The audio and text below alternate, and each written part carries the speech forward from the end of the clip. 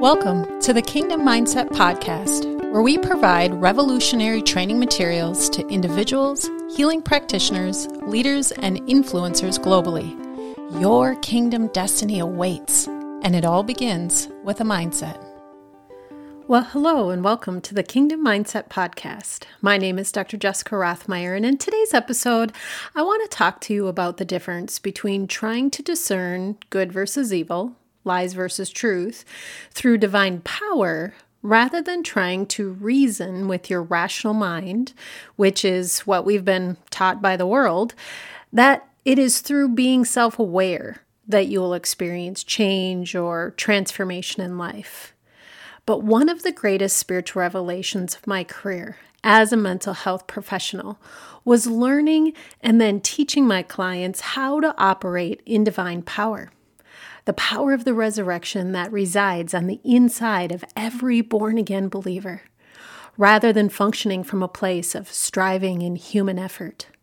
This process begins in the mind, and along with the many other things that we discuss during this season, you must recognize your natural human tendency to strive to survive and reject the teachings of this world, to detox your mind from the false, ungodly beliefs, even those that you may have learned from other Christians or your pastor. We are living in a time and in an era where learning to divide the Word of God rightly and apply it to our lives will literally be the making or breaking of our eternal destiny. We must learn to live from a kingdom perspective in order to walk in victory, and this world becomes more and more confusing and manipulating, downright deceiving, even within the church, each and every day. The detoxification process of learning to view your life and your thoughts, emotions, and current circumstances through a biblical lens is yours and your family's only chance for survival. You might be thinking that I'm sounding a bit dramatic right now, but I assure you, this is the truth. We are living in what Scripture refers to as the last days or the latter days, and God warns that evil influence on the earth will increase, and being deceived will be harder and harder to avoid. The tricky thing about a spirit of deception is that you do not know you are being deceived. You might be fully convinced you are thinking rightly and living a holy or godly lifestyle when you are actually not. Somewhere along the way you became deceived, and you are now living under that oppression. It happens to the best of us, because Satan wants nothing more than to steal people's hope, destroy their relationships, and deter them from their heavenly assignments. As scary as that might sound, to not know that you are being deceived, do not fear or worry, because God knows the battle that you are in, and He has equipped each one of His beloved children for victory. Many years ago now, the Holy Spirit highlighted something for me as I was asking God for more revelation about the mind and how to help my clients experience freedom and healing in their lives. And it began with 2 Corinthians 10, verses 3 through 5. Now, I had read, heard, and had these verses quoted to me many times about the importance of taking our thoughts captive, of learning to discern godly truth, and then to take control of those ungodly thoughts, feelings, or beliefs that were causing me turmoil in my life. But as a person who struggled with perfectionism and anxiety for most of her life, who went to school to become a counselor to try to find a way to heal myself, and then to help others like me, I was often annoyed at how flippantly these verses seemed to be spoken to me. Just take those thoughts captive. You need to take your thoughts captive and cast your anxieties onto the Lord. Now, I was a believer with what I thought was strong and fairly mature faith. So why did this bother me so much? Well, it was because I had quoted these verses to myself often. I had prayed them aloud and commanded the evil thoughts and feelings to flee and to be arrested, as these verses suggest. But I found myself frustrated with how I continued to struggle in my mind. And what I discovered was that over time I began to blame myself for not believing enough, for having some sin that prevented me from being healed, or perhaps I was living in disobedience. Yet I couldn't tell you what that would have been. What sin could circumvent my authority to make the evil and ungodly thoughts and feelings go away, as I knew they should, according to many different verses I had studied about the mind. So, as I was lamenting with God one day, yes, people still lament. This is not just an Old Testament behavior. I asked the Lord, what am I missing? How many of you know it is crucial in your relationship with the Lord to ask questions and then wait and listen for His voice? I only wish I had known this was a legal spiritual action far earlier in my Christian walk. So, as I learned more about how to cultivate intimacy with God, how to truly abide in and with Him, I learned that questions are vital, just as they are in our human relationships. How do you learn more about someone and truly connect to them, bond in fact, without asking them questions to genuinely hear their heart and understand who they really are? This is the relationship Father God, Jesus, and the Holy Spirit desire to have with us. So, back to my lamenting, I was all out crying in desperation for how so many of my clients, and frankly myself at times, continue to struggle with taking our thoughts captive, to live in freedom in the mind and in our souls overall. And this is the incredible key to supernatural insight and divine healing that the Holy Spirit revealed to me. And it required me to read and study in depth the words of 2 Corinthians 10, 3-5. For though we live in the world, we do not wage war as the world does. The weapons we fight with are not the weapons of the world. On the contrary, they have divine power to demolish strongholds.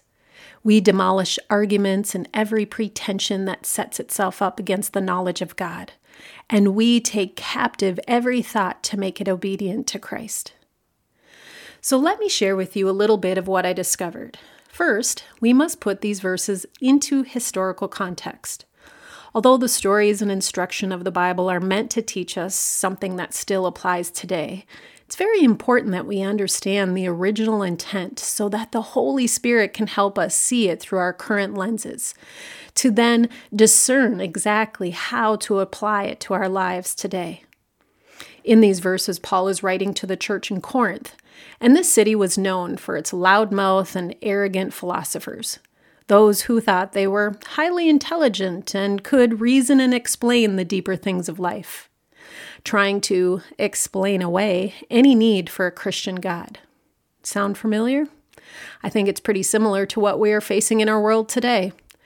From the world itself trying to deny that humans have a spiritual core, that which is hungry, desperate actually, to have an authentic and surrendered connection to their one true Creator, to the many false religions that lead people astray, enticing them with spirituality, just the wrong kind, that of evil origin. They have been deceived, often with a promise of peace, some sort of earthly reward, or for many, the fear of never really knowing if their God loves them or is pleased with them. So they toil and pray and beg, living a life full of anxiety under a God, or many gods, which they believe they must constantly strive to appease. So, with this context in mind, Paul warns that although we live in the world, we must not wage war, and he is referring to the mind, our thoughts, belief systems, our feelings, which are directed by our thinking, and then our outward actions. Similar to his instructions in Ephesians 6, the armor of God, Paul reminds us that once you are born again, that you have submitted your life to Jesus, you are now equipped with spiritual weapons. And it is with these that we must fight, because we are not fighting against flesh and blood, rather against the evil powers and forces in the spiritual realm. So here was my first aha moment, a reminder that when someone was quoting just a couple words from this very deep, very profound group of verses to take your thoughts captive, that this was not just another therapeutic intervention or counseling suggestion. This is about a war that is happening every day in the spiritual realm over the minds, emotions, wills, and intentions of God's beloved children, of His chosen ones, His royal priesthood, a holy and set-apart nation. This should be common knowledge and taught at the introductory level of every new Christian spiritual journey. This reality is the difference between life or death, torment or victory, salvation or those who fall away from their faith. So let's continue. The first part of verse 4 says that the weapons we must use to fight are not of this world. They are not our human intellect or reason. They are not gitchy coping skills or calming techniques. No, we must shift our mindset to what Paul is trying to express. We must always, and I mean always, operate from a spiritual perspective. And that is especially pertaining to our minds. So the verse goes on to say, how do we take down these demonic strongholds? It is by divine power. What? Not by my will? Not by extended fasting and prayer? Not by years of therapy? No. The key to finding lasting healing and freedom in your mind is by divine power, the power of the resurrection that already exists on the inside of you, the power that accompanies the presence of the Holy Spirit in you, the power that has nothing to do with your level of striving, human effort, your past sins, or how much you lament. No, divine power is a gift that is reserved for the faithful few, those that are in intimate relationship with Jesus and thereby carry His power, His authority over evil, because of His triumph over sin and death on the cross. If you have never heard this revelation before, is it blowing your mind? I was so relieved and yet a little frustrated with myself that I had never taken the time to truly unpack these verses, until, of course, I asked the Holy Spirit to do so for me. He is so willing to be our teacher and our guide if we only ask Him. So no, don't just take your thoughts captive. Don't even try, because that would be of your flesh. And our war is not of the flesh. We do not war like the world. We must war in the Spirit with the spiritual weapons God so graciously gave us with His divine power. Then we continue reading and see that through divine power as our weapon, that we demolish, not subdue or keep at bay, but demolish the evil strongholds that try to deceive people, worldly arguments that try to explain away or argue against the knowledge of who God really is, of His saving grace through Jesus. Divine power has the ability to destroy every lofty human intellect with the truth of God's love, which He desires to share with all people. It is then, and only then, that we can take captive every thought and make it obedient to Christ. That we are not influenced, hoodwinked, or deceived by the world or by false religions. And we are able to see clearly through a biblical lens. That through divine power rising up on the inside of us, we can experience a renewed mind. That our thoughts, feelings, and actions are brought under the alignment and authority of the Spirit of God within us. That it is truly the divine power that is taking the thoughts, worldly arguments, and belief systems into captivity and under arrest. For what power do we possess on our own? None. Which is why so many Christians continue to struggle and often feel defeated in their minds and emotions. When we view these verses through the lens of divine power, how different do they sound to you now? After I received this revelation, which was about 5 years into my counseling career, it dramatically changed how I taught my clients to have victory in their minds. It was the beginning of a 20-year journey with the Holy Spirit and teaching others how to live their lives from a biblical, kingdom mindset. To be aware of the spiritual battle for their souls, and to help people know they are already set up for success by a good and faithful Father who knew in advance every struggle we would face, every demonic assignment that was ordered for our lives. That through learning to view your life from a spiritual perspective and to not waste the weapons of warfare given to us by Jesus through his precious sacrifice.